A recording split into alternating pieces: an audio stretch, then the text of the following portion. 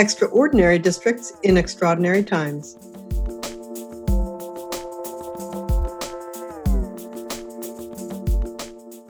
Hi, this is Karen Chenoweth from the Education Trust. In this podcast series, we've been talking with educators we know are thoughtful and effective to hear how they are coping with the unprecedented closure of their school buildings and how they're planning for the future. Today, June 18th, my colleague Tanji Reed Marshall and I are talking with Dr. Sonia Santelises.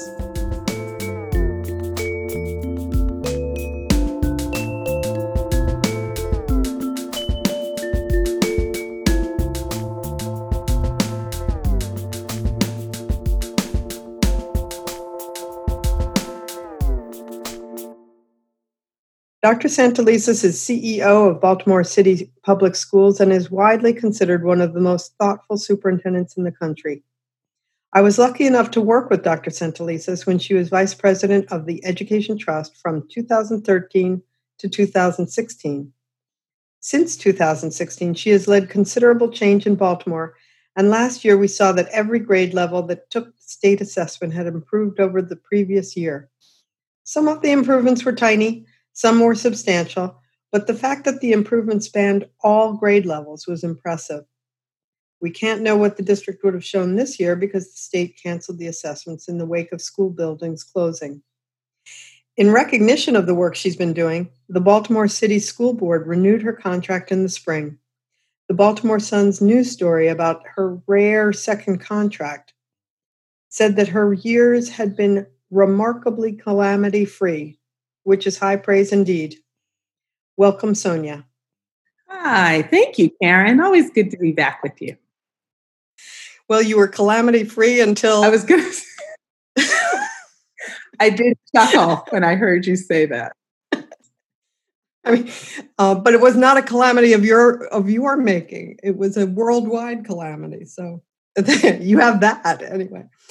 Maryland in general, but Baltimore in particular, has been a hotspot for coronavirus. It's also been a center of active protest against police brutality, not just since the murder of George Floyd, but since the death of Freddie Gray while in police custody 5 years ago. How are you and your family doing in this tragic and historic moment? I think, compared to a lot of people, my family and I are doing fine. And doing fine is relative. Sure, are my children just as impacted as others who want to be out, who miss their friends?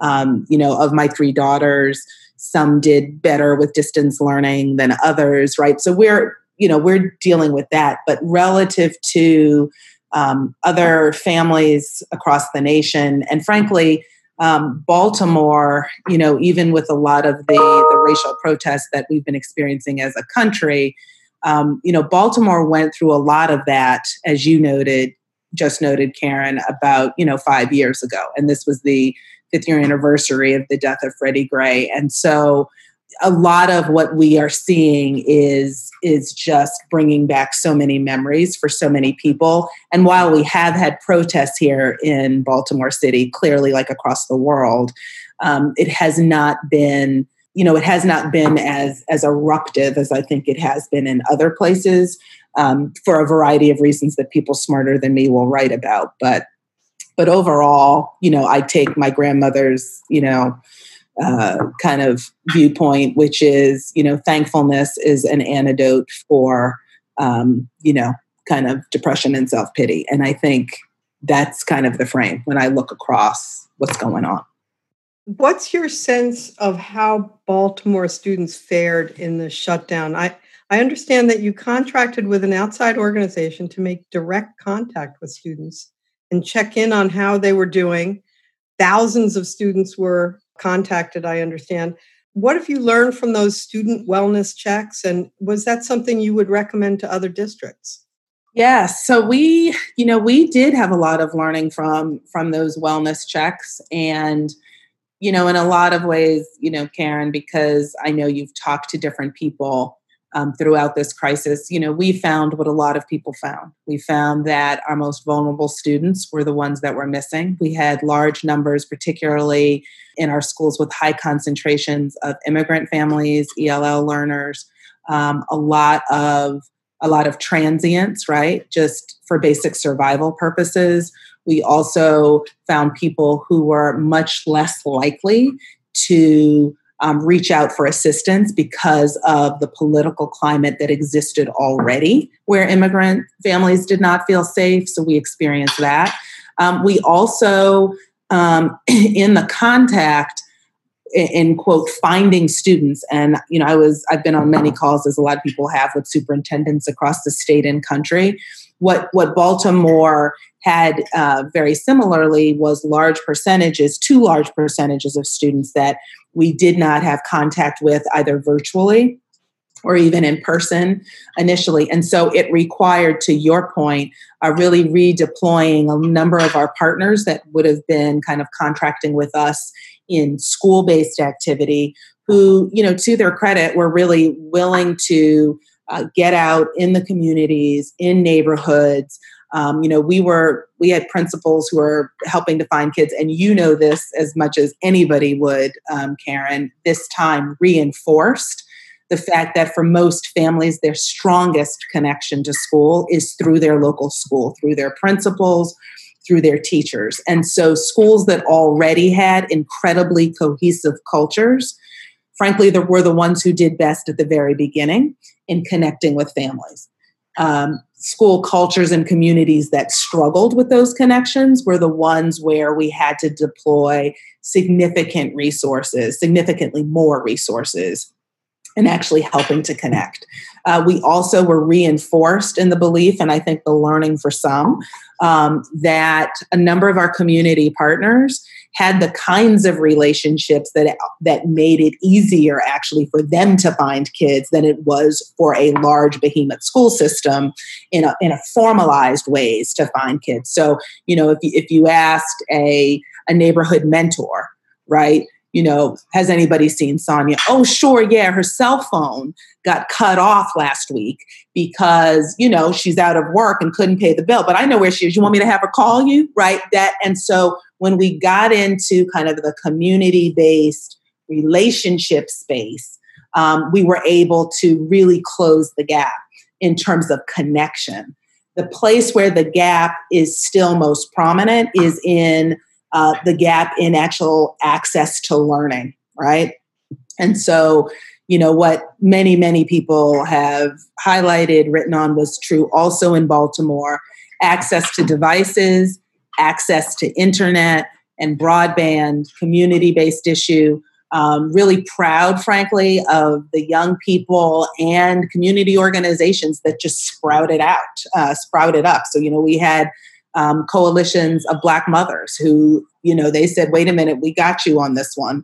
We're going to push, and they're pushing Comcast, and young people who are doing that as well. And so that has been, it's sad that it was necessary, but it has been heartening to see not just my staff, but the larger community come together and really push for that kind of access. And so, the other thing which was interesting, it was only one conversation with a principal, but one that stuck with me, where she said she was debriefing at the end of the year with her teachers, and the numbers of them who collectively they as a school community had to admit that some of their preconceived notions that went unspoken about which families, right, can actually, quote, support their children, went through a real shift, Karen, during this thing, right? That parents who were using their cell phone data and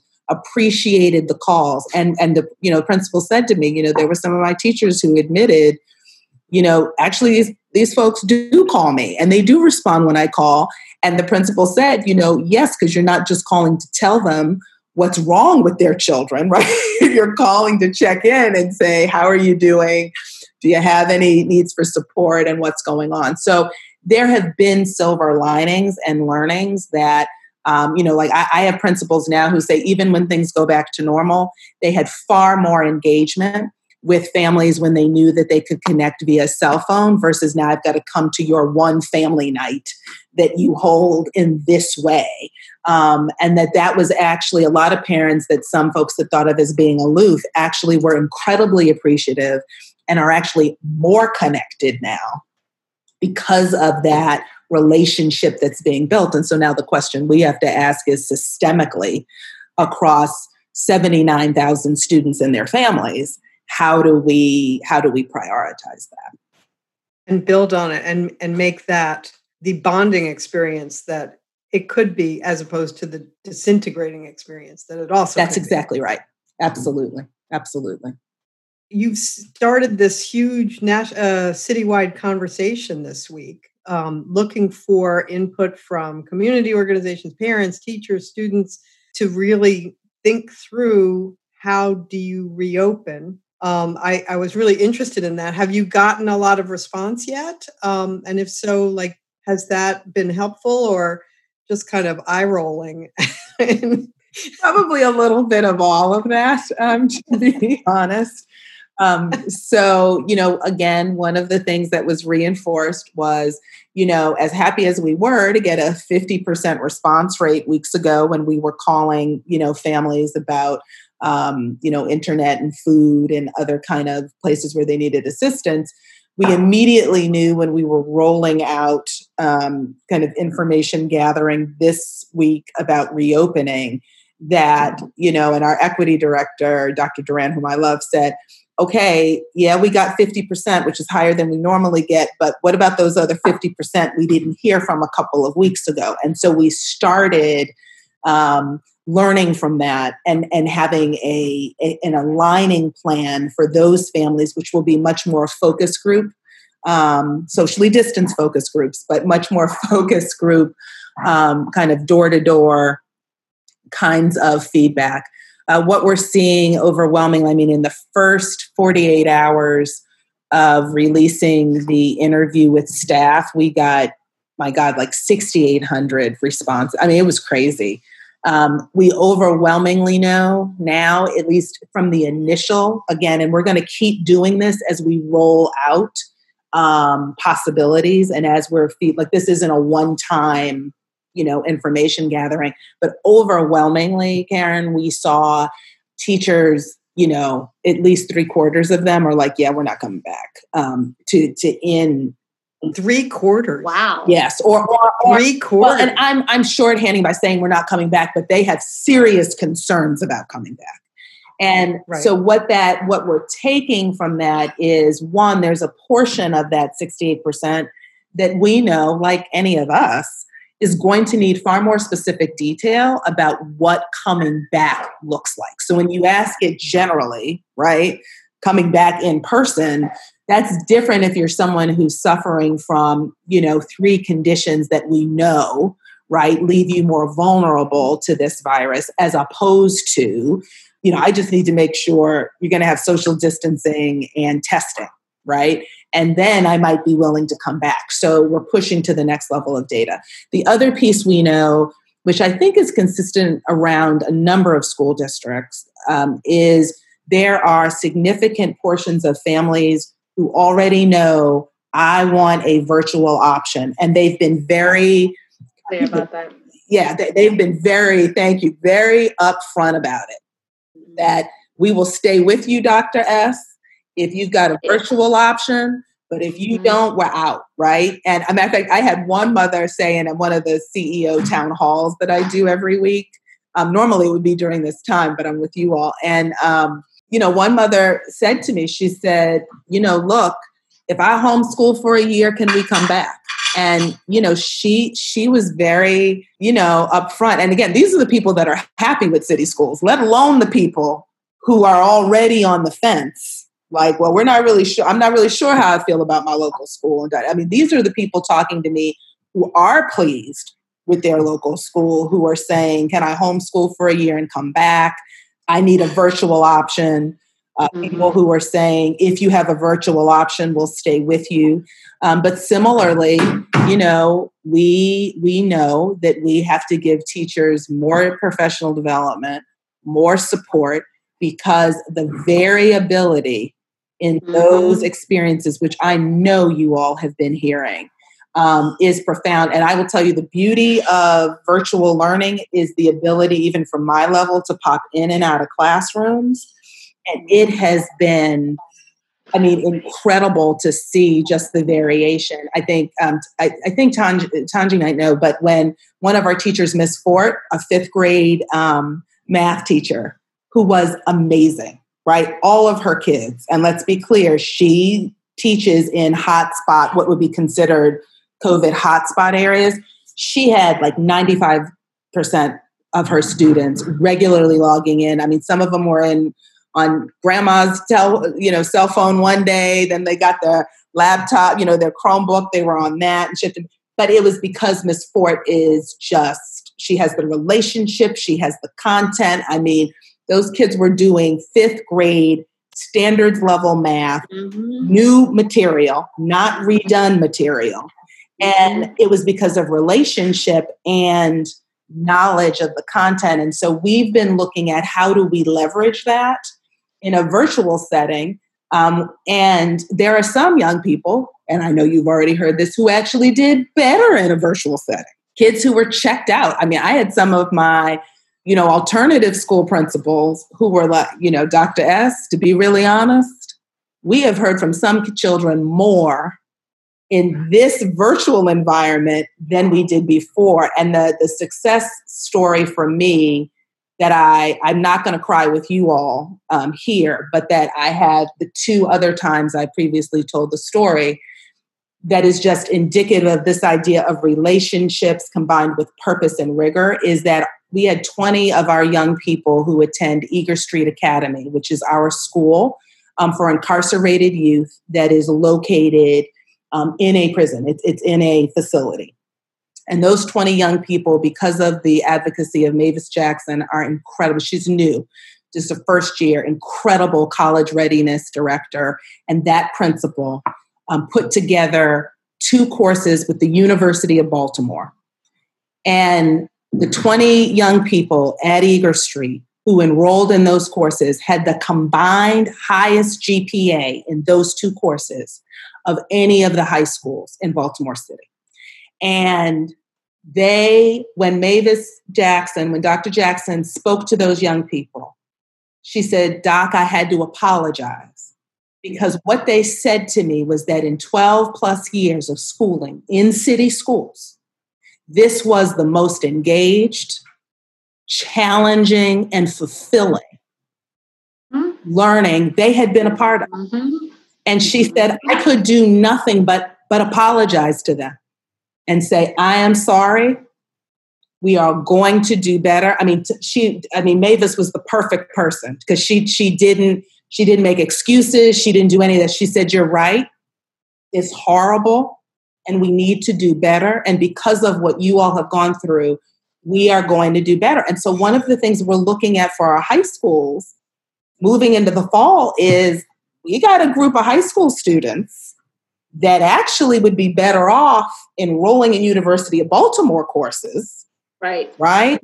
Some of whom who wanted, I don't know what work will look like, but, we've had this ongoing challenge with young people who need to work.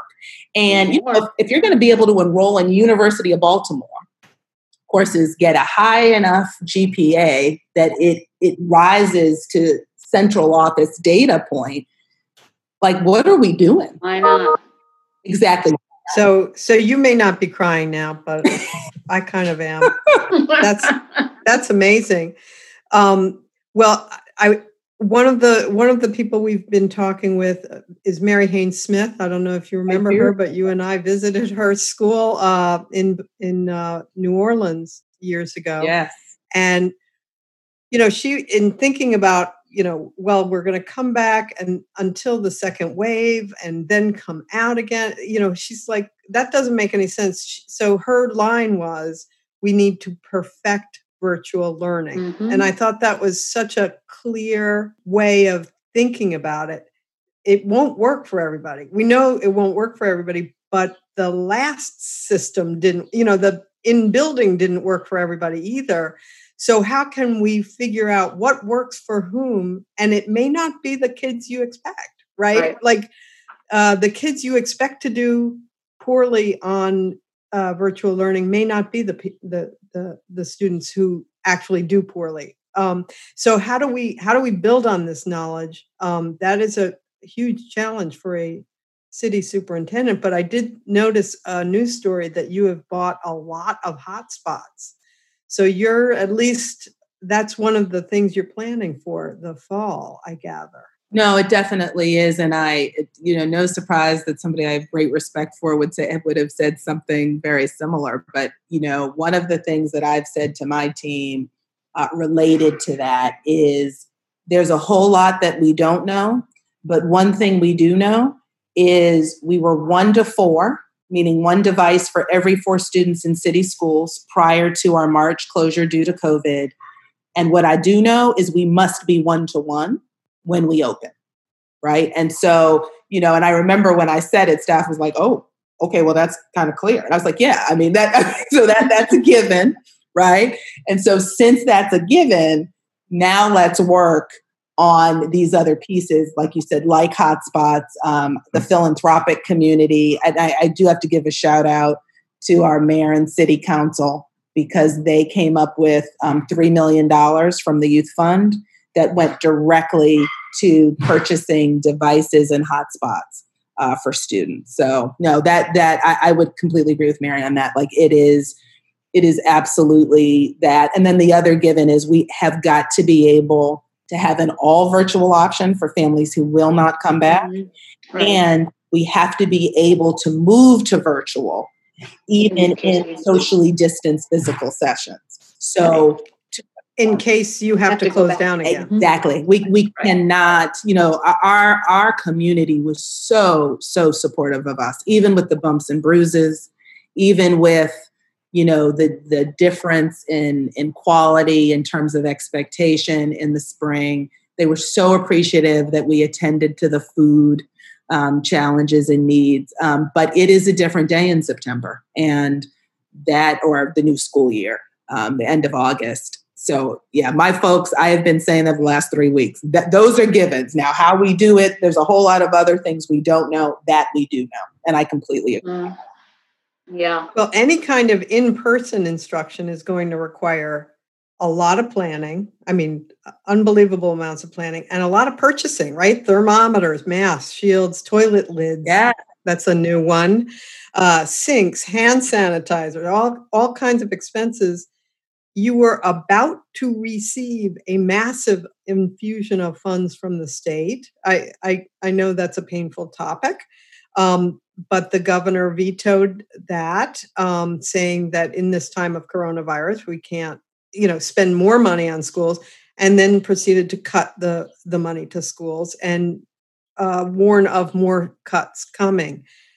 Meanwhile, back at Washington, they're kind of proceeding at a rather leisurely pace, I would say, the Senate, considering whether to send some more money to localities so that schools aren't.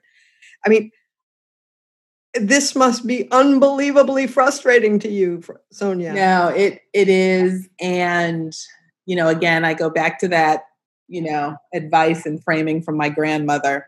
The one thing that we had the benefit of within Maryland is that we at least have a little bit more runway to try to figure some of this out, because my budget for this year, and this is true, and this, Karen and Tanji, I don't know where you live, but in Maryland, because of how school funding is in statute and the whole 10 yards, there's not, most of the county governments are maintaining flat funding. Flat funding, yeah. So unlike my colleagues in, say, Texas that are waiting with bated breath to see whether the 30%, yes, that's right, 30% cut, right, they have to take now for this coming school year. I get back in that mode of, well, okay, at least, sorry, we have yard work going on in the back.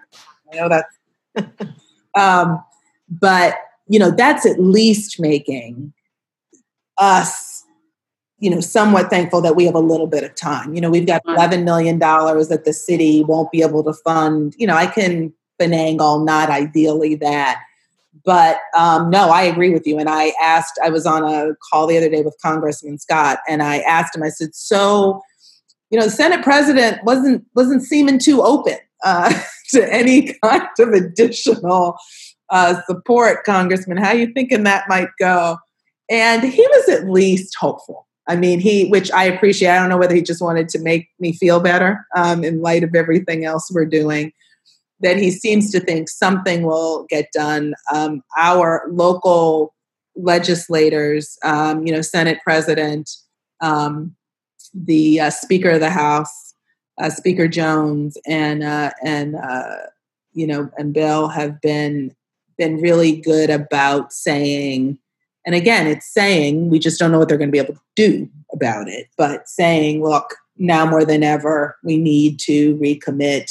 It may mean that the money comes in, slower, but no. I mean, I have said, and we're looking now, FY22 is going to be a very different picture. Very different. Yeah. Yeah. And just to think about what you guys said about the funding, just here in Loudoun County, the superintendent has a 9% increase in the school budget. Really? Yep. So Loudoun County being in Virginia. Being in Virginia. Yeah. Wow. Yeah. The fiscal year 2021, 9% increase from the current budget.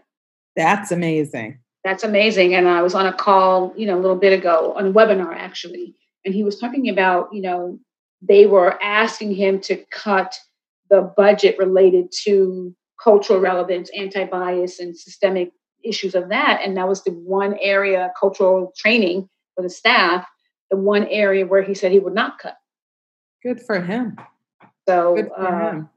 Yeah, he said he would not cut it. And so we'll see what happens with that budget, because that's a thing and it's real. When Karen talks about how the sort of requirements are going up when the money's going down, right? So that's going to be, that ongoing conversation that people have to have.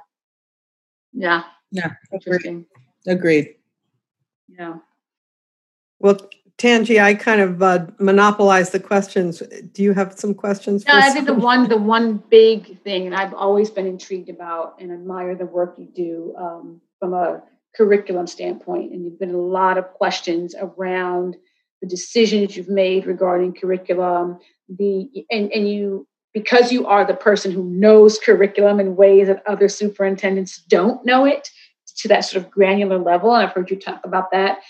How does that play in how your teachers, you talked about what was her teacher's name? From the 5th grade. She's that teacher who held the line on grade level appropriate materials, because you already said it. She had the established relationship. So baseline relationship intact. And then she coupled that with deep content knowledge, standards-based instruction. How does that move forward so that this revolving door of, whether we are standards aligned or not, this sort of the ways in which we've had a seesaw in the quality of instruction, how does that maintain in the event that because like you said, when schools reopen in September, people are not going to be patient anymore. Yeah. Right? Like they're going to have an expectation that you've worked out all the bugs. And even if you have to move to a remote landscape, that the quality of learning does not continue to be this unfinished instruction. I finished it. I didn't finish it. Because your state tests are coming. So how do you help and support with that maintenance so that the learning gets finished and maintains quality? No, and that is the question. I wish I had a kind of, these are the 4 points, and that's how I'm going to do that. But you would probably know I was lying if I did just come. That's right. That. But no, you're spot on. And I think one of them, one of the approaches really is in teacher development. It's been a little sticky in the last couple of weeks with some of our union partners and talking about what that time looks like, really. And, they've been good partners. It's just, we disagree a little bit on this one. And so, it takes time. It takes time for teachers to learn how to shift. So that's one. Two, our push has been now, as a matter of fact, our assessment and accountability team has been working on what does the reentry assessment of students look like? How do we tell accurately where the learning loss has occurred during this period? But I'm very aware of doing that in a way that is not like the first thing we rush to do with children who have been through this kind of experiences. Come on, baby, now let me sit down and see where you're. Exactly. And so it needs to be a far more kind of deliberate sequencing and support around that time for relationship building. And I have a council of teachers that I try to meet with fairly regularly, not as regularly as I would like. But these are teachers who are generally very good teachers. And way back in March, to their credit, we met the end of March, beginning of April, I think. They said to me, very prescient manner, they said, Dr. S., we were able to continue the teaching at the level we were because we had relationships built up from the beginning of the year. What we're not sure about how to do, and most of them agreed, was we don't know how to build that same level of relationship in a virtual space. Mm-hmm.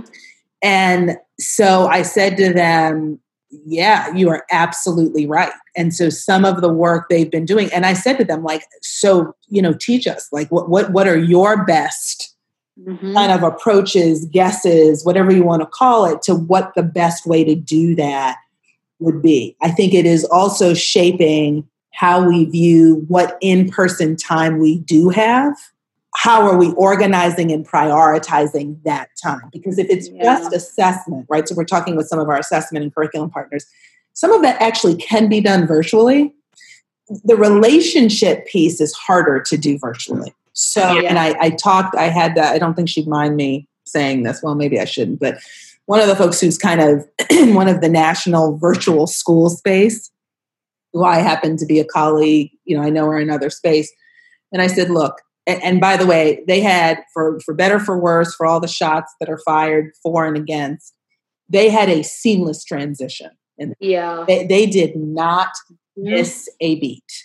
Yeah. And I said to her, tell me what you would prioritize if you were me. And I had a feeling of what she was going to say based on other times I've heard her say this, which is why, you got to actually talk to people. And one of the things she said to me, she said, I got to tell you, Sonia, I'd focus on the relationship piece. She said, I would focus on, she said, you're going to have kids coming in who have dealt with, racial unrest, whose families have dealt with varying levels of trauma from death from a pandemic, right? And then you've also got to build the kind of relationship and habits, academic habits, that allow a student to actually believe that they can and have the skills to navigate some of their own learning, right? Which I know you and Karen and I in various settings have talked about. See, this is where this over scaffolding and spoon feeding, right, comes. They come home to roost. The pigeons have come home to roost. Like, we were doing all this spoon feeding, and now you want to know why kids are lost online. Well, they can't do things, right? Can't do things, right? Because we were shoveling this, stuff all the time. We didn't think they were capable of doing things independently, and so now, lo and behold, they can't do it. Exactly, and wonder why, right? Wonder why. So part of what we're focusing on is how do we use the time to now make up some of that ground? How do we use the in-person time to do what, frankly, if we're all honest, we should have been doing all along?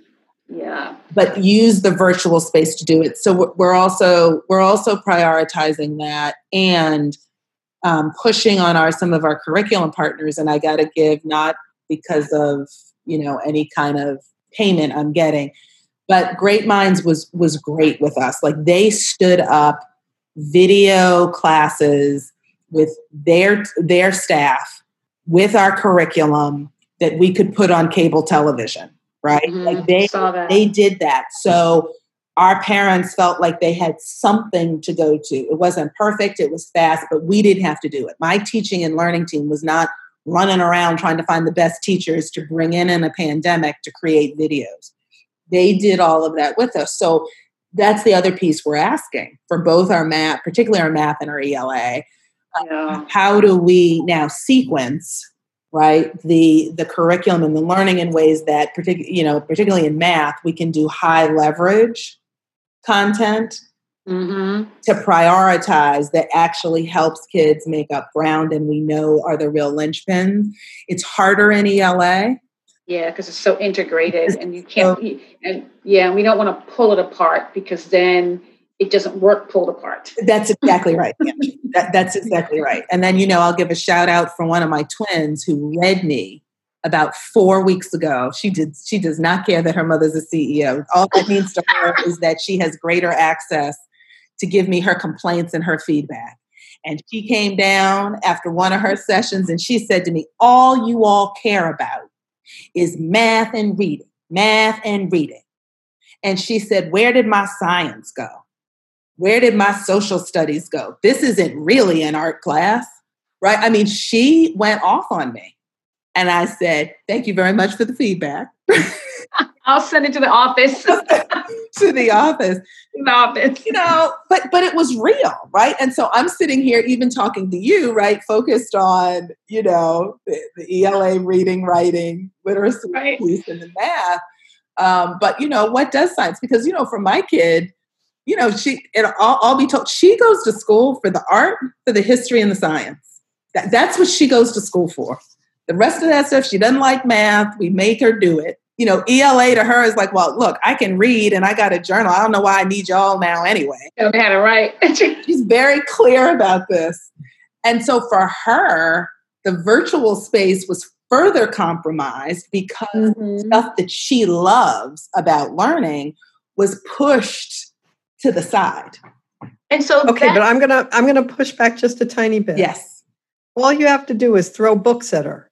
And I don't hear much from superintendents or principals about throwing books. I mean, if kids can't read, okay, you have to deal with that problem. But once they can read and they love history and science and art, you throw books at them and art materials. Like, what are you thinking? I'm sorry.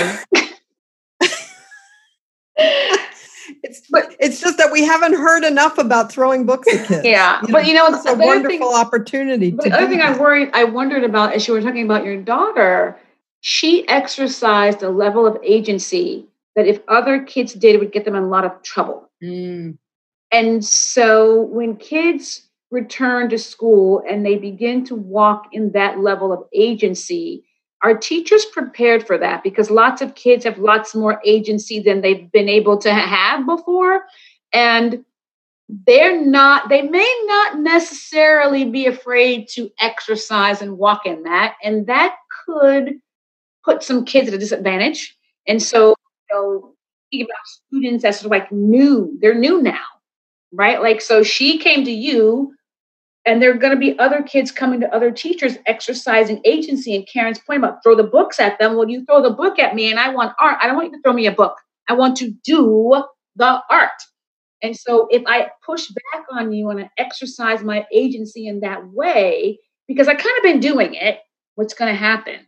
Are the discipline policies in place to prepare teachers for that so they don't knee-jerk react to it?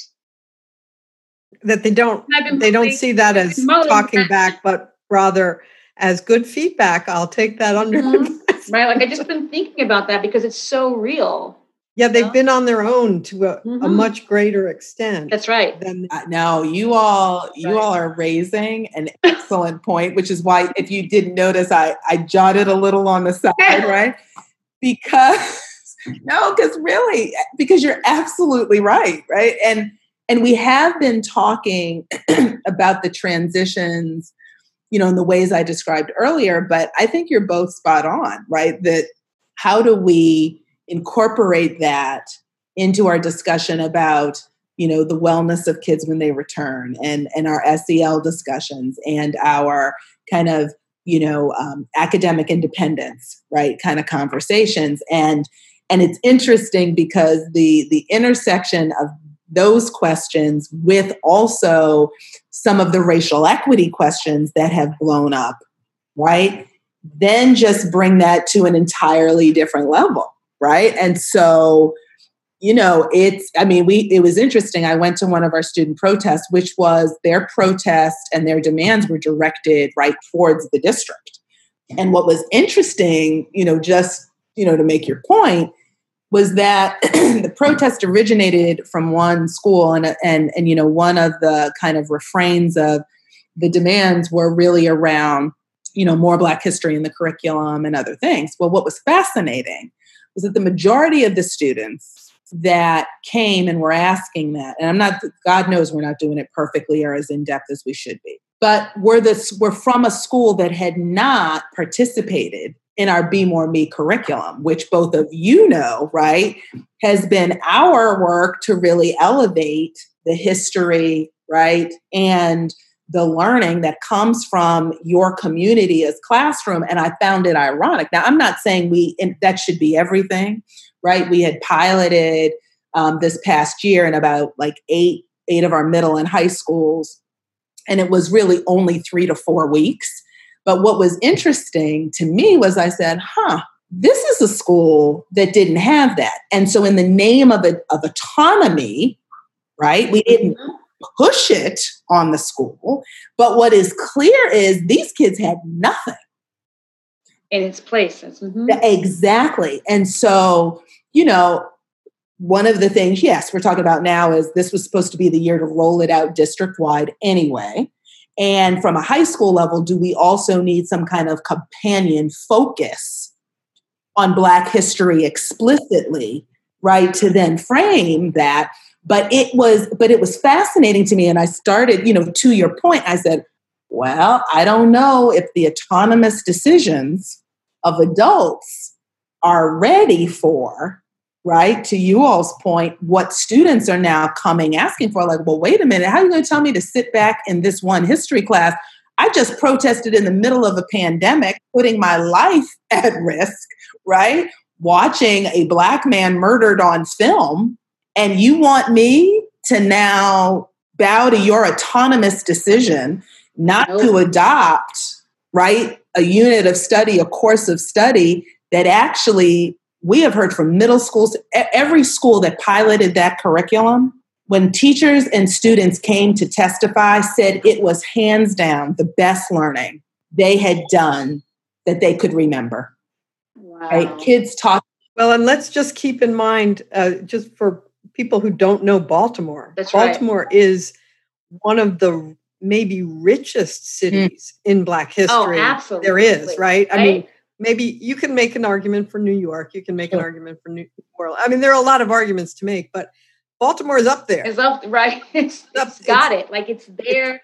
And the fact that you had to make 2 decisions, that you invested in a highly regarded curriculum, but then you had to go back and do the investment again is the question that we have to keep pushing. Like you as a leader with funds to appropriate shouldn't have to keep doing both. Like, why do you have to keep doing both of those, right? And Karen, Karen's right. Like the history that Baltimore has to offer for kids who can go their whole life, spend 12 years, and sort of get it haphazardly is sort of fiduciarily irresponsible. Yes. Oh, absolutely. Absolutely. And I turned, and to your point about those real decisions around resources, mm-hmm. We had an outside funder that funded the Be More Me. Wow. Right? Like they funded, Gates Foundation funded that for us because we said this was important. Now, what's very interesting is I was standing in the protest with 2 of my cabinet members. We had gone out together. And, again, the young people were making their demands. And I said to them, well, y'all, Gates paid for Be More Me, but looks like to me we're going to have to go back and revisit our budget priorities because we did as a we had them all out. And additional staff in social studies did not make the final cut. Right? Because limited resources, we didn't. And they looked at me and said, yeah, it looks like we got to go back and revisit that list. If we're and so to the point, that you all were making, there are real leadership decisions and consequences for those decisions that now have to come abruptly in contact with young people who just are not going to be entering in the same way. I can't go, you think I'm going to be able to respond to that demand? Sorry, we didn't have a budget for it this year.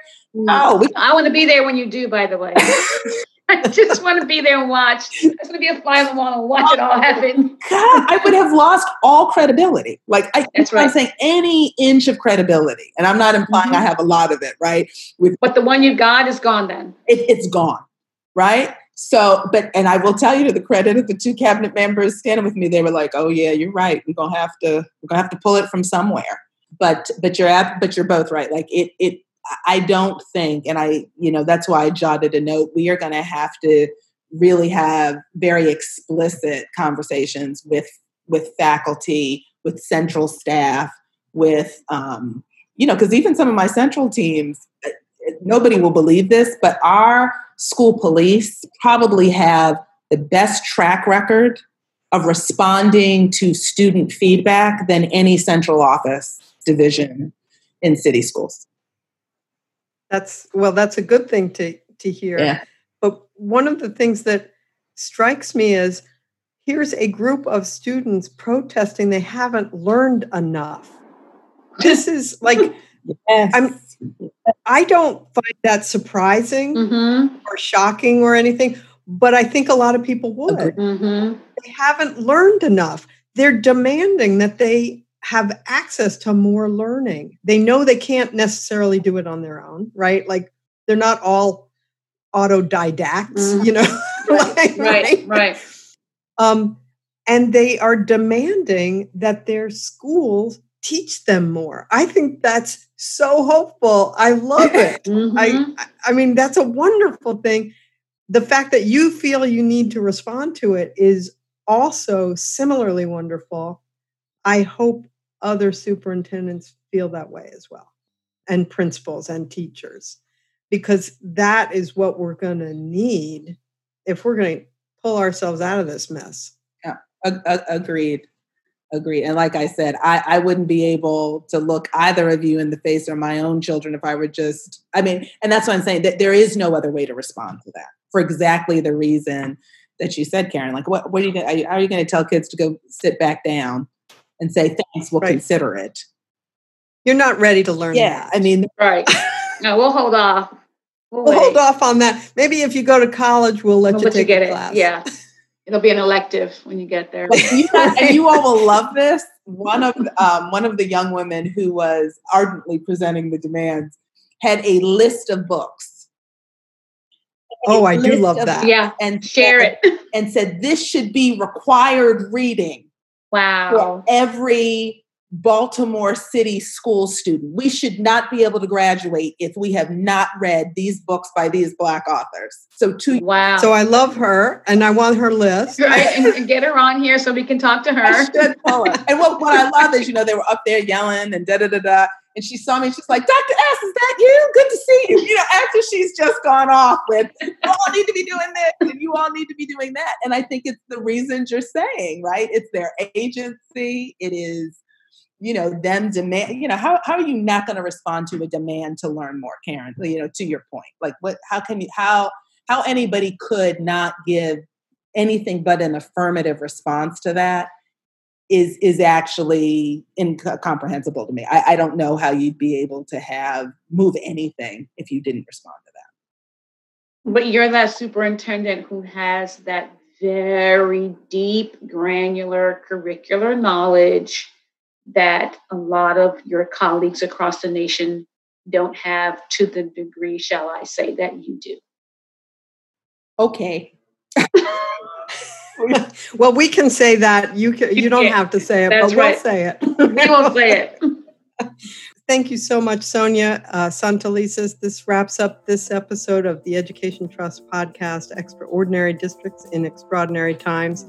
Today, we heard from one of the most thoughtful superintendents in the country, how she is facing the challenges ahead with a care and deep commitment to her students. If you would like to hear more from Dr. Santelises, she was part of a panel of experts in episode 5 of season 2 of Extraordinary Districts. I hope you'll go and listen. I'm grateful to Sonia for spending some of her valuable time with us today to help others think through what running a school district is like in these extraordinary times. If you found this conversation valuable, I hope you'll recommend today's episode and the entire series to your friends and networks. Please leave a review wherever you get this podcast. That will help steer people in our direction. If you want to be in touch, you can email extraordinarydistricts@edtrust.org or tweet @edtrust or me @Karen Chenoweth or Tangi @Remarsh76. Mike Patillo records and edits this podcast through the magic of Zoom from Tonal Park. I want to thank everyone at EdTrust who supports this podcast, and thank you to the Wallace Foundation for providing financial support. Thanks, and see you next time.